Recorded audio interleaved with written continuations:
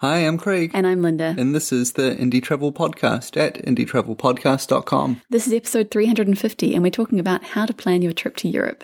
That's right. And guess what we're doing right now? Go on. Well, I kind of know. Yeah, of course you do. We are planning our trip to Europe, which is beginning to take off in less than a month. We are leaving Auckland again, heading back out on the road. It's going to be so good. But let's leave the future for the future. What have we been up to recently? Well, last time we recorded a podcast, we were up in Russell. I seem to remember that we were in the spare room of the Airbnb we were staying with a blanket over our heads. And I edited the podcast and published it in a very nice bar in the main street. So that was quite nice. We have since returned from Russell.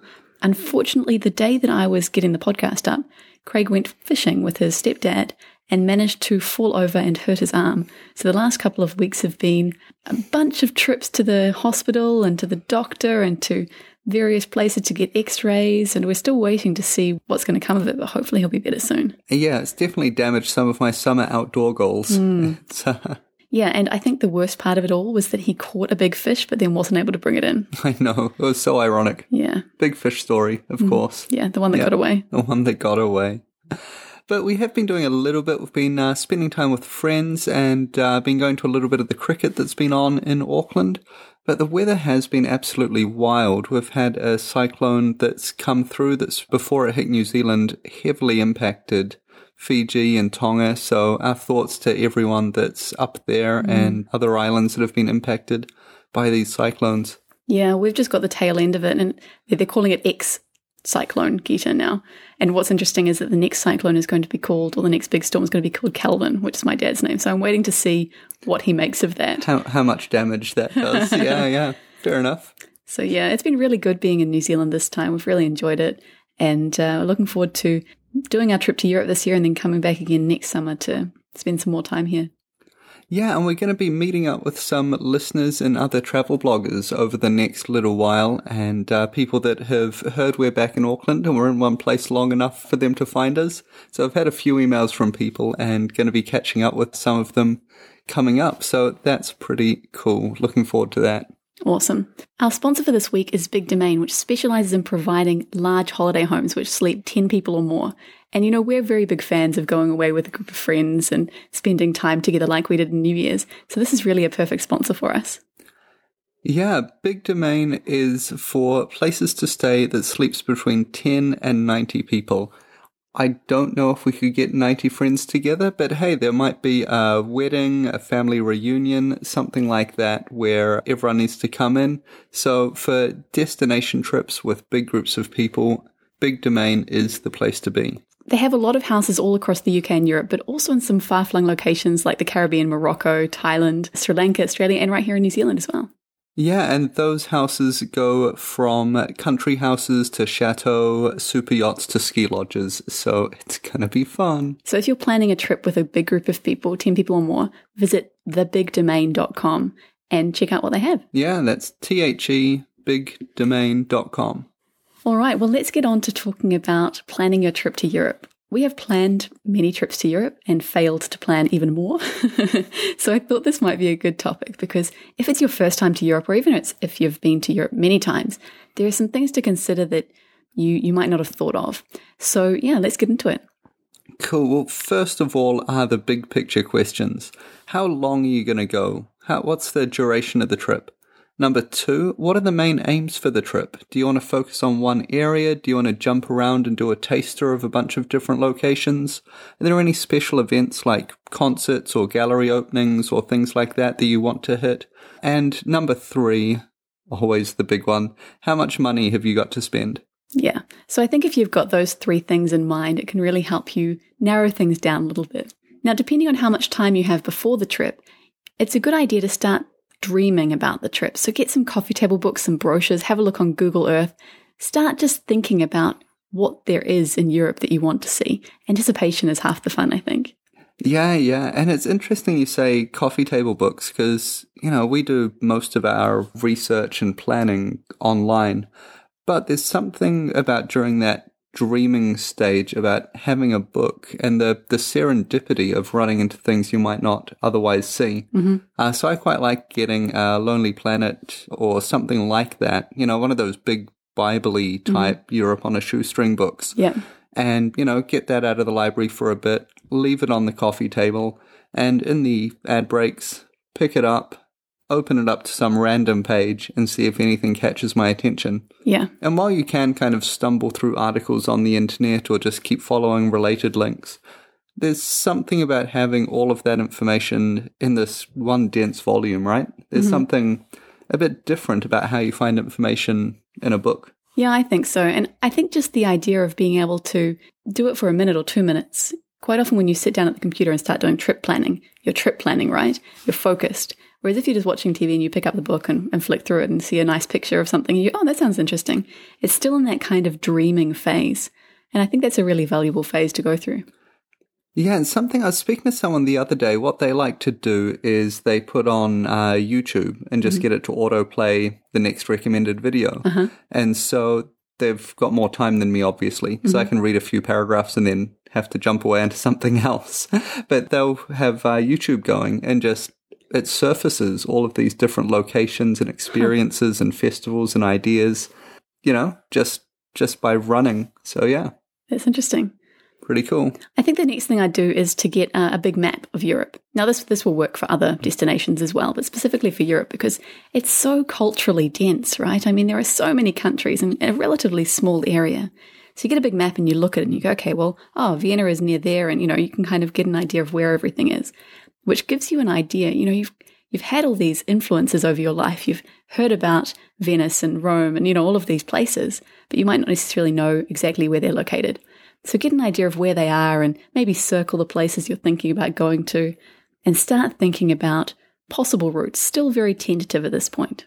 Yeah, and from there, you've got an idea of what countries you want to go to. You can look into the viability of getting visas for those countries. Now, a lot of Europe is covered by a borderless multi-country region called the Schengen zone. And so you get a visa for the Schengen zone and can travel, an unlimited amount within those countries for a set period of time. It's a 3-month limit for most countries. But there are some countries that aren't part of that Schengen agreement. So when you step out of that, you're in a different jurisdiction again. Yeah. Also, many countries, including Canada, the US, Australia, and New Zealand, you don't have to actually apply for the Schengen visa. You just go and that's okay. But I know that South Africa and other countries, India, you do have to apply for the Schengen visa, and you might want to do that well in advance. You might also want to think about some countries that have completely different visa situations, such as Ukraine and Belarus. I thought that Ukraine had changed their visa regulations because we were going to Moldova, and Moldova certainly had. They had relaxed things. It used to be that you needed to get a letter of invitation like you do if you're going to Russia. So Moldova changed those rules. We went to Moldova. Then we went to Ukraine. Turns out that Ukraine had not changed their visa regulations, and New Zealanders still did need a visa. So we were on the train to Ukraine when it suddenly crossed my mind that maybe I'd gotten it wrong. And I looked it up on my phone, and yeah, I was wrong.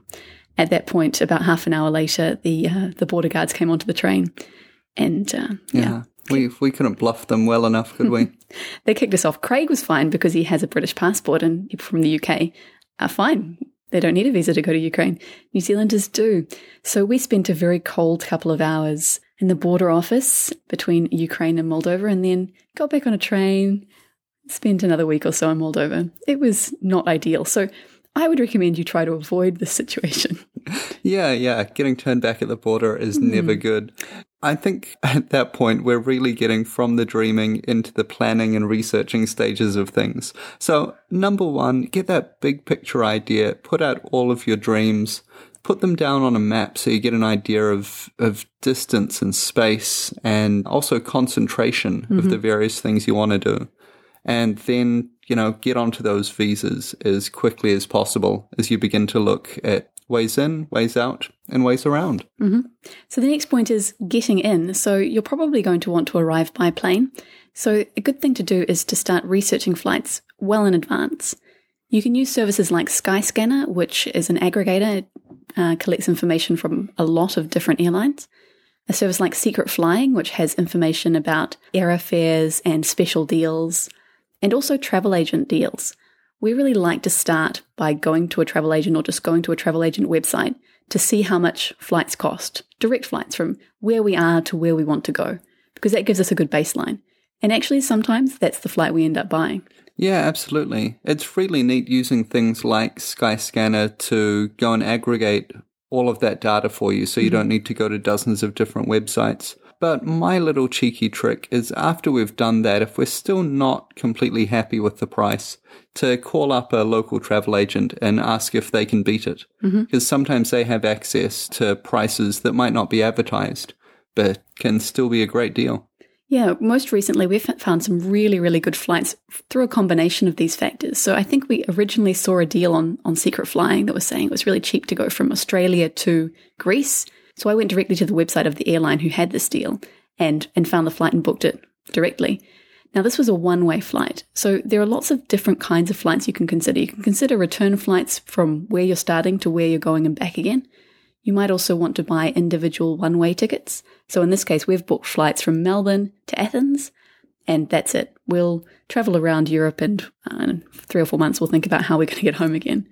Recently, we've been doing a lot of return flights because we found some really good deals on return flights. But another thing you might want to consider is an open jaw ticket, which is where you fly from your origin to your destination, then you travel around Europe and you fly home from a different point. So you might fly from your home to London and then return home from Vienna, for example. So that's a really good option. Travel agents will often do that for you, or you can just buy 2 one-way tickets to make that work. One thing to consider is alternative airports, and especially like the longer you're going, the less important it is to land right smack bang in the middle of the city. So sometimes by adding an extra hour of transit time after you arrive or when you go to the airport, you can go to an airport that has cheaper taxes and cheaper costs for the airline, and they get passed on to you. So you can get cheaper tickets sometimes by flying from an airport that's, just an hour and a half away by bus or train. Yeah. Also, like Craig said, the longer time you have when you're traveling, the less important it is where you actually arrive. So you might be wanting to go to Italy, but you don't mind which city you fly to. So you might have been planning to fly into Milan, but then it turns out that there was a flight to Naples that was a lot cheaper. Well, if you're going to be traveling around Italy anyway, then you might as well fly to Naples and just rearrange your route a little bit. Absolutely, yeah. Flexibility is the name of the game, and the longer you're going, the more flexible you can be. Okay, so you don't need to book your flights right at this point, but it's really good to do that research early on in the process. Next, and if you find a great deal, do take advantage of it. Don't sit on it for a couple of weeks until it's all sold out. Well, that's right. That's a really good point.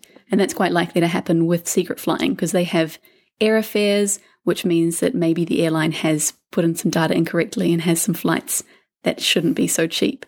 Be aware that with airfares, the airline might decide not to honour those, so don't book too much in terms of accommodation and transport if you've booked an airfare. Okay, so now that you've got some basic idea of what you want to do, start planning your route and your stay a little bit more in detail. One thing we've learned from many, many trips in Europe is that it's best not to plan to do too much. We have had trips where we've been in a different city every day. I remember one trip, our first trip through Europe, remember we had a Eurail pass and it gave us as much train travel as we liked over 15 days. And we basically got up in the morning, went to one city, had lunch there, got back on a train, went to another city, had afternoon tea there, got on the train, went to another city. It was either like that or we'd do 2 to 3 cities a day, right? Absolutely. And then sometimes we'd be on the train overnight to wake up in another city for breakfast. Yeah. We met some people, I think it was a father and a daughter, who also had a Eurail pass, and they'd planned this zigzag route across Europe so that they could see as much as possible. And they were sleeping on the train every night, but they hadn't got sleeper carriages. They were just going to be sleeping in their seats. Yeah. And I thought they were absolutely mad. They were going to be totally exhausted by the end of the trip because they were optimizing their use of the ticket, but they were going to be on the train for like 80% of their time. I don't think it was a very good idea. We've since discovered that with Eurail passes, you're much better, instead of getting the ones where you get 15 consecutive days of travel, to get one of the ones I think where you can get like 8 days within 2 months. That works much better because then if you've got a big travel day, you can use one of your 8 travel day passes from the Eurail Pass. And then you might want to stay somewhere for 3 or 4 days. And then you might go, okay, well, I just want to go the next city over. That's only half an hour. You can just buy that ticket with cheaply. Cash. Yeah. And then do the next big inter-country one or a cross-country one with the pass. Yeah. I think we'll talk more about transport in a minute, though. Cool. Well, this comes back to this idea of having a map and having an idea of how dense and how widespread the things you want to do are. And at this point, you might need to start crossing some things off your wish list. Yeah. That's painful. Definitely. But you might have some outlying things that just don't fit into the rest of the trip. And you can deal with that either by cancelling it off, saying goodbye, or looking for a flight to jump from, the end of one logical trip over here and make a jump over to a new starting point in another area. Yeah, we did that once. Yeah, and this is something we've done traveling, a bit ironically, I guess. We're traveling from the border of Switzerland and France, and we traveled up to Scandinavia, going through bits of France, Germany. It was great. We got up to Scandinavia. The next place we wanted to go was Spain. Now have a look at a map of Europe, and you will see Scandinavia and Spain, not so close. Yeah. So it was really hard for us, where our two main things we wanted to see, Scandinavia and Spain. Yeah. Not close. We'd had the opportunity to start in France, so we had to go to France for a certain date to see the Tour de France, and that was kind of in the middle, so we couldn't make a circle just because of the way Europe is laid out. So we found the cheapest flight we could from Scandinavia, which was, I think it was Oslo, to Spain. Now, Scandinavia is quite big and Spain is quite big, and we just did some research to find what's the cheapest flight from that region to this region. And it was Oslo to Valencia. So that's what we did. Yeah, it was perfect. So when you have these potential issues where there's big outliers, budget flights in Europe are super budget, very cheap, and run pretty much non-stop. There are so many carriers competing for so many of these routes that, you'll be able to make a jump from A to B pretty easily. Yeah, I probably wouldn't recommend using flights for your whole trip because, you do end up spending quite a lot of time in the airport and that cuts into your enjoyment of the trip. We really like getting around by train, and we talked earlier a little bit about the Eurail Pass. So a Eurail Pass, or for European residents, an Interrail Pass can be a really good choice for that. But do a bit of research because it doesn't necessarily make financial sense for all trips. I think it's really good if you want to be quite flexible in your trip planning. Make sure that you prepare for a combination of factors. We usually would get maybe a Eurail Pass for some of the transport and then buy some tickets, point-to-point tickets in advance, some tickets just on the day. So if you're starting to think about transport, think about how you're going to get from place to place using services like Rome to Rio. It's really useful for giving you an idea, but be aware that not all data is up to date. It might have information that's out of date. Yeah, that website, Rome 2 Rio, is great for ground transport. It'll give you an estimate of drive time, just like Google Maps will, but it will also give you estimates of train and bus connections and the costs and the distances and the times for those as well. Yeah. We usually use Rome to Rio as a starting point and then move on to local websites to get more information. Yeah, just double check the accuracy a lot of the time. Especially when it comes to prices. So for example, I think one of the best train websites to use is bahn.de, which is the German rail website. I find that really useful. And it quite often has prices, certainly for within Germany. It sometimes doesn't have prices for other trips. But yeah, really, really useful. Yeah, that's bahn.de. Yeah. And the Austrian one's pretty good too. That's oebb.at. Now, at this point, if you've found that all of this transport is a little bit difficult, or maybe that you've got quite a lot of things on your to-do list that are just going to be hard to fit in, you might want to consider doing a tour, or doing a tour for part of your trip. We find tours can be really useful, especially like, say, 4 or 5 day ones, for doing things that might be difficult to do otherwise. Or say you've only got 2 weeks and you want to spend a week doing really quite intense travel. It might be a good option to look into.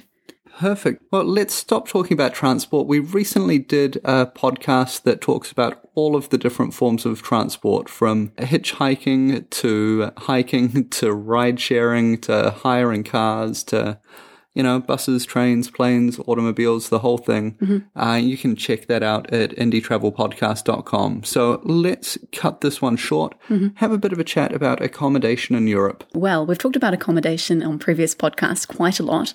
But I'd recommend that you mix it up. Don't just stick to one form of accommodation. We've quite often done trips where we're only staying in hotels, only staying in hostels, or only couch surfing. But these days we really enjoy trying different types. When you first arrive, I'd probably recommend you go with a hotel, maybe an airport hotel, depending on where you're arriving to. But yeah, mix it up. Try everything.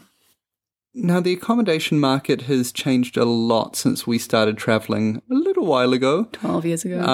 And one thing that I found really funny is a lot of the hostels that I had been to in New Zealand, up until that point, you needed to bring your own sleeping bag. Mm-hmm.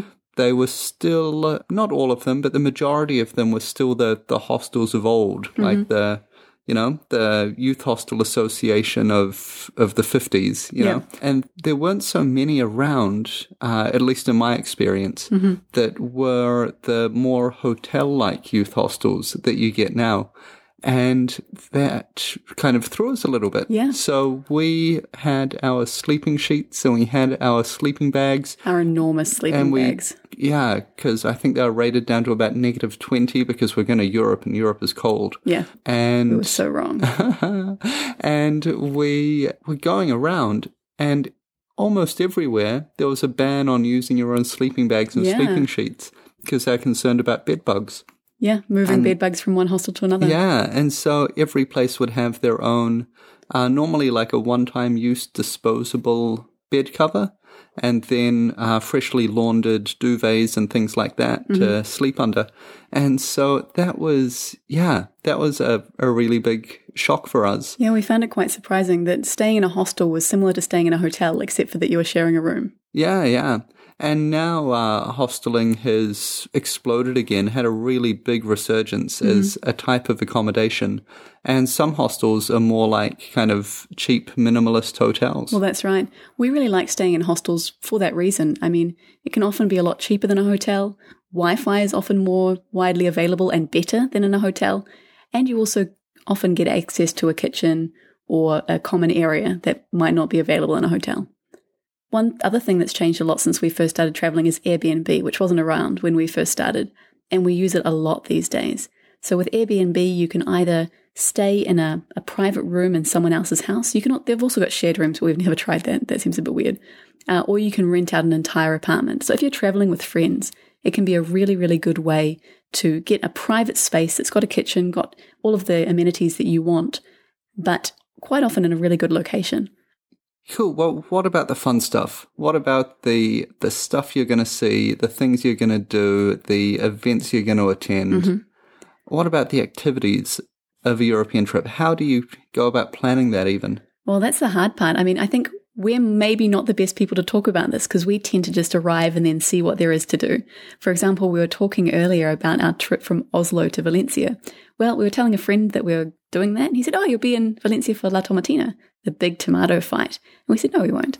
He said, "Well, yeah, you will." We said, "No, because we just booked those flights. It was the cheapest one. Couldn't possibly be arriving in time for La Tomatina because flights for festivals like that book up ages in advance and are really expensive." He said, "Look, I'm telling you, you're going to be there for La Tomatina." And we looked it up. We were arriving, I think, 2 nights before La Tomatina. And we'd booked our accommodation for the next 2 nights, but not for the 3rd and 4th night, which were like the nights before and after of the festival. So we ended up having a bit of trouble with those because we were planning to stay for 4 nights. And we had a bit of trouble finding accommodation. We got it in the end. And our friend said, "Oh, so you're coming?" Craig said, "It's not really my thing." I said, "Craig, I think we have to go because we're here." And so we decided to go, and it was actually quite awesome. We had a really good time. But you might want to do a little bit more preparation for the activities. Actually, if you want to go to La Tomatina, plan to go. We did actually with Aro because our friend Janine wanted to go to a wine throwing fight, just keeping the trend. So she said to us, "I want to do this." And so we did a lot of planning in advance to make sure that we would arrive before that fight and that we had accommodation. We booked that well in advance because we knew that it was going to get booked up, partly because of our experience with La Tomatina. Yeah, and Aro is a bit smaller than Valencia, eh? That's true. So yeah, I think the by trick thousands of times. Oh yeah. So I think the trick is to really think about the things that you want to do, maybe make a list and order them in order of importance. If you're traveling with someone else, communicate. Have a good conversation about it and think about what you really want to do. Some attractions are actually quite expensive and some are very time consuming. So think about what you most want to do while you're in Europe. Yeah, absolutely. There are, on various forums and things like that, you'll be able to ask or already see pre-asked questions about really specific things, about like how long do you have to queue to do X or things like that. And that can really help you out because, if you're time limited, a classic example, if you're in Paris for a day and you want to go up the Eiffel Tower, you've got the choice to queue for a couple of hours and burn up a lot of your day, or to pay a lot of money and get one of the tickets to skip the queue, do a private tour, go up to the restaurant, have a restaurant booking. But all of those things need to be booked in advance. That's right. Yeah, I just think that's such a classic example because you always see these multi-hour queues, outside the Eiffel Tower. And if you're only around for a day, it might be worth skipping that and making sure that you go and see, I don't know, almost anything else. Yeah, it's actually similar in Florence. They've got those long lines outside the Uffizi and the other galleries. Yeah. But if you buy a Florence pass, which is actually not that expensive, it works out to more or less the cost of the two main galleries, you get to skip the queue. So things like that, do a little bit of research, find out how you can save time in that way. You can also save money. I mentioned the Florence pass. So many cities have city passes, which allow you access to museums and activities and other things within a certain time period, and often also include public transport. So they can be a really good option. They're not all created equal, though, so it's worth doing a little bit of research to work out whether a city pass is worthwhile in your case. We found, for example, that the Salzburg card was really good, and also I think the Nuremberg card was awesome. Absolutely. Yeah, Nuremberg was so cool. Yeah, go to Nuremberg. I'm just eating Nuremberger sausages in my mind right now. I think Nuremberg is one of my favorite places in all of Europe. So much fun. Yeah. And so, I'm completely sidetracked now. Okay. Thanks very much. Sorry, we're talking about discounts, so city cards, but you can also find discounts in other ways. For example, some museums are free if you go after a certain time, for example, after 4 p.m. or on certain days, maybe like the first Monday of the month or the second Sunday or something like that. Some are also half price if you arrive by train. Heaps of places have discounts. So if you're going somewhere and you know that it's going to be a bit pricey, do a little bit of research to work out if you can get it cheaper.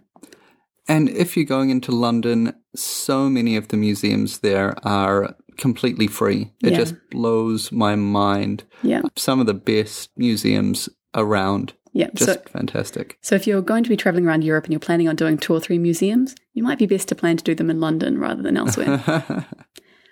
We mentioned La Tomatina and the Aro wine fight. Look into festivals that you might want to attend. We often find that we don't plan to go to festivals, but we sometimes show up in a place and it's going on, so we enjoy that. But if there's something you particularly want to be involved in, maybe a beer festival or a music festival, do some research and maybe you want to plan your trip around that. Yeah, and thinking of beer festivals, since I really enjoy them, one of the classics and the most popular beer festival, most known outside of Germany, is probably the Munich Oktoberfest.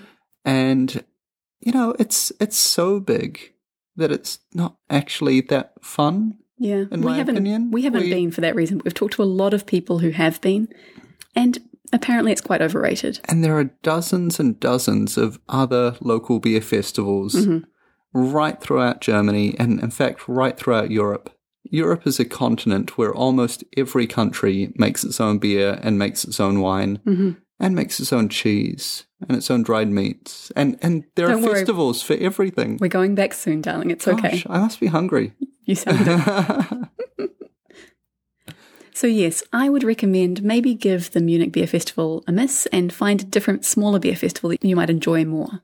Yeah, and that rule holds true for a bunch of stuff, Sometimes that going to a seasonal festival in a smaller city can be a lot more fresh and unique. Yeah. So you've been inspired by seeing photos and videos from a certain festival in a big city. And I don't know. For me, I don't feel a need to tick things off the bucket list. I don't need to do the prestige thing. And so moving 100 Ks down the coast to a different city where they also celebrate the same thing can be kind of cool. Definitely. And some of our favorite memories are from little tiny festivals, like that Juncker festival we went to in Austria, St. Anna Meigen. You'd never go there to go to this festival, but it was magic. It was so much fun. We got to try all these brand new wines. And yeah, we were kind of the guests of honor because we were the only ones there from New Zealand, and it was brilliant. Yeah, and going to San Juan in Coruña was just, I don't think I'll ever forget what 5 kilometers of beach looks like when it has thousands of fires on it. Yeah. It was like something out of a war movie, but everyone was partying and dancing and chilling out around the barbecue and having fun rather than, attacking each other with military grade weapons. But, but the smoke, the fire, it was quite awesome. bacchanalian. Yeah. I think that might be worth going back for, actually. Yeah, that's something that I would travel for. All right, so there are lots of things you can take into consideration when you're planning a trip to Europe. You can think about, make a general plan, you can think about your transport, you can think about your accommodation, you can think about your activities, certain things that you really don't want to miss. So let's get on to talking about kind of some general ideas. One point that I'd really like to make is that you shouldn't feel like you have to book everything in advance, unless you like to do that. Some people like to have everything planned out. Personally, we like to book our flights in and out and then kind of arrive and see how we go. You might want to find a middle road where you book the first few nights. Definitely book the first few nights. I'd recommend that. And then have some kind of markers along the way where you plan to be.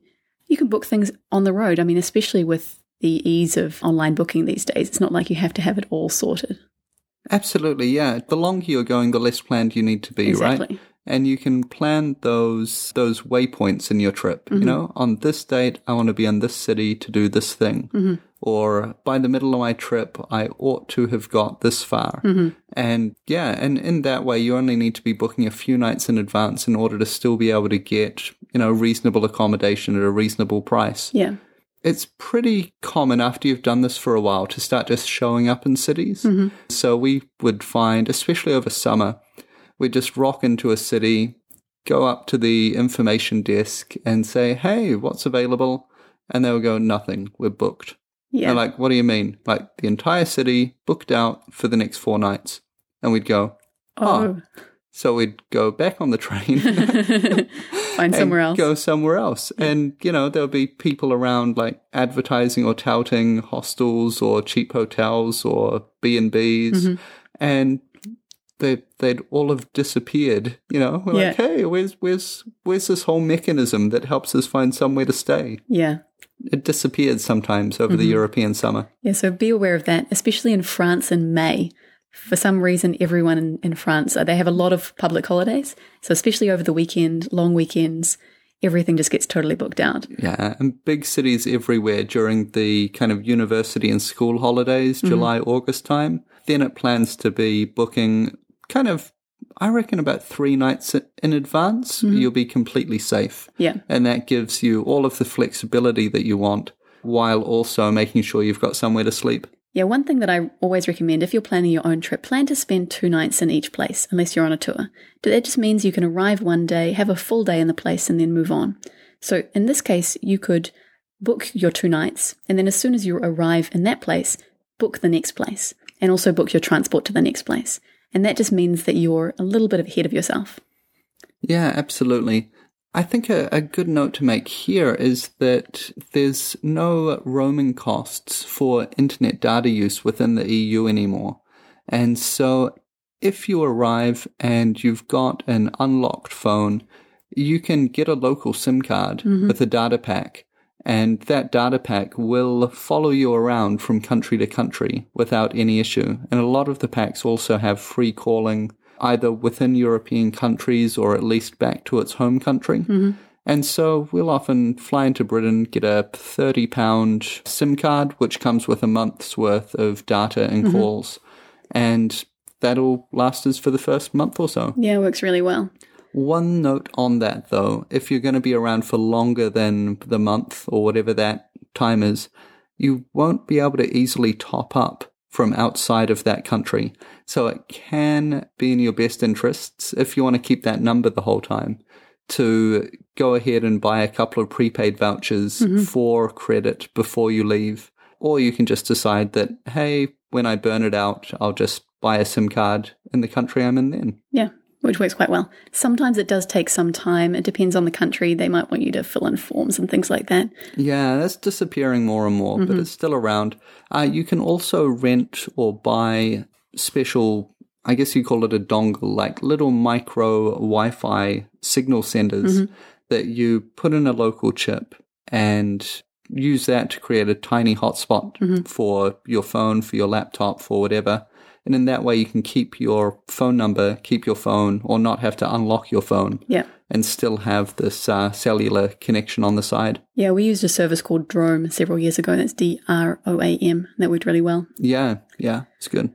Okay, a couple of other small tips before we finish up. I would really recommend that you learn a few words of the language in each country you're going to. It really makes a difference. Just about 10 words. 1, 2, 3, please, thank you, beer, wine, or coffee, or whatever your drink is, and bathroom. Just saying bathroom with a questioning tone really can make a big difference when you really need to go to the toilet.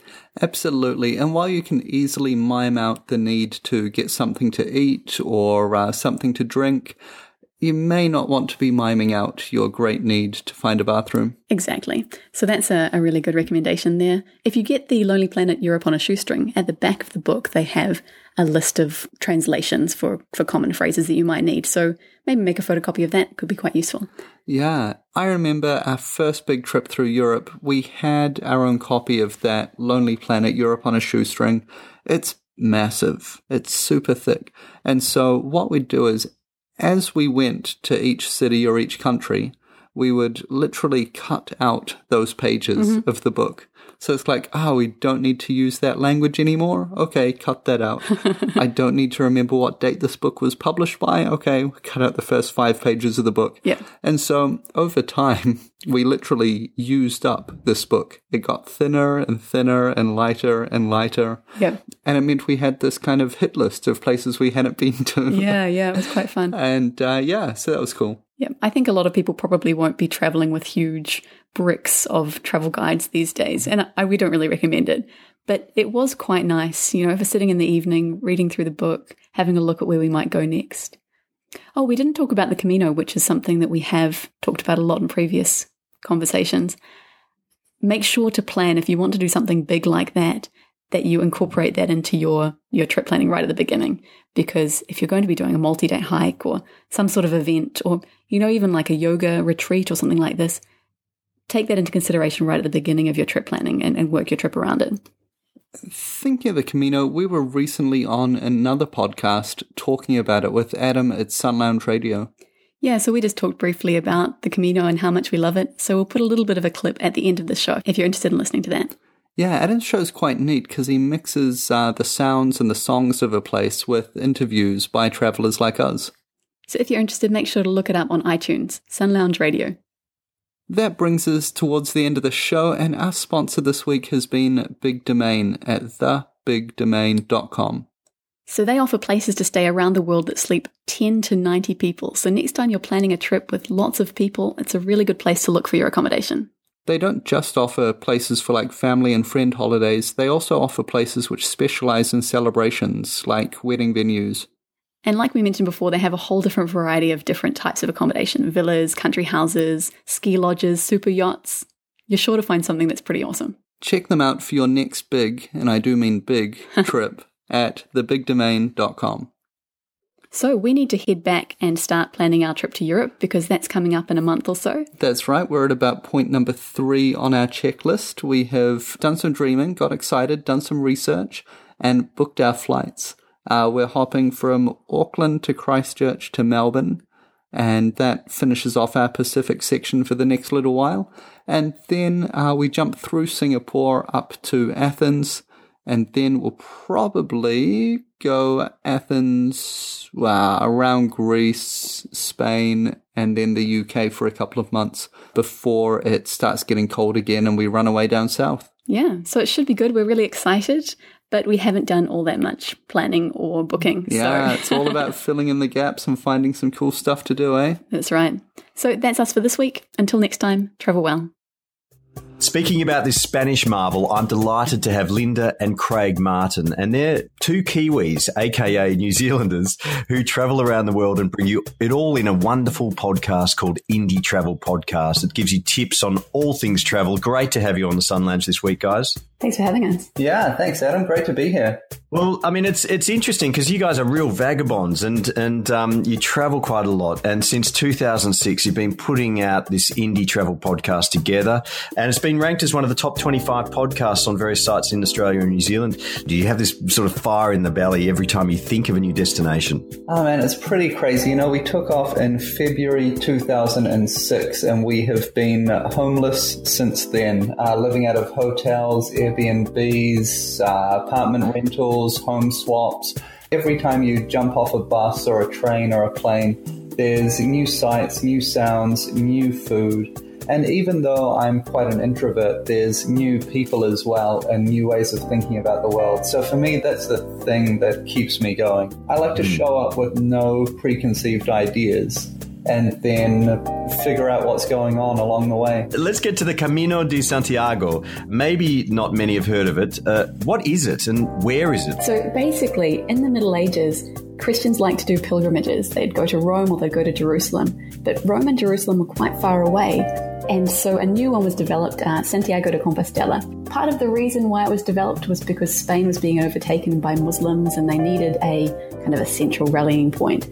These days, it's partly a Christian pilgrimage, but you can also just walk it because you like hiking. And it's wonderful because it's not just one route, it's a network of routes that all go to Santiago de Compostela in the northwest coast of Spain. So if you just imagine Spain and then Europe, everyone would just leave their house and start walking towards the city. And so these routes would come up as people came together to walk together for safety and security, because they had to carry all their money with them to be able to get all the way there. And so once you get into Spain, there's still dozens of different paths that you can walk as far from Norway or from Turkey or Jerusalem. There's a path. I read one report that said that the Camino de Santiago was responsible for more movement of people in Europe during the Middle Ages than all of the wars, famines, feasts, diseases, and everything else combined.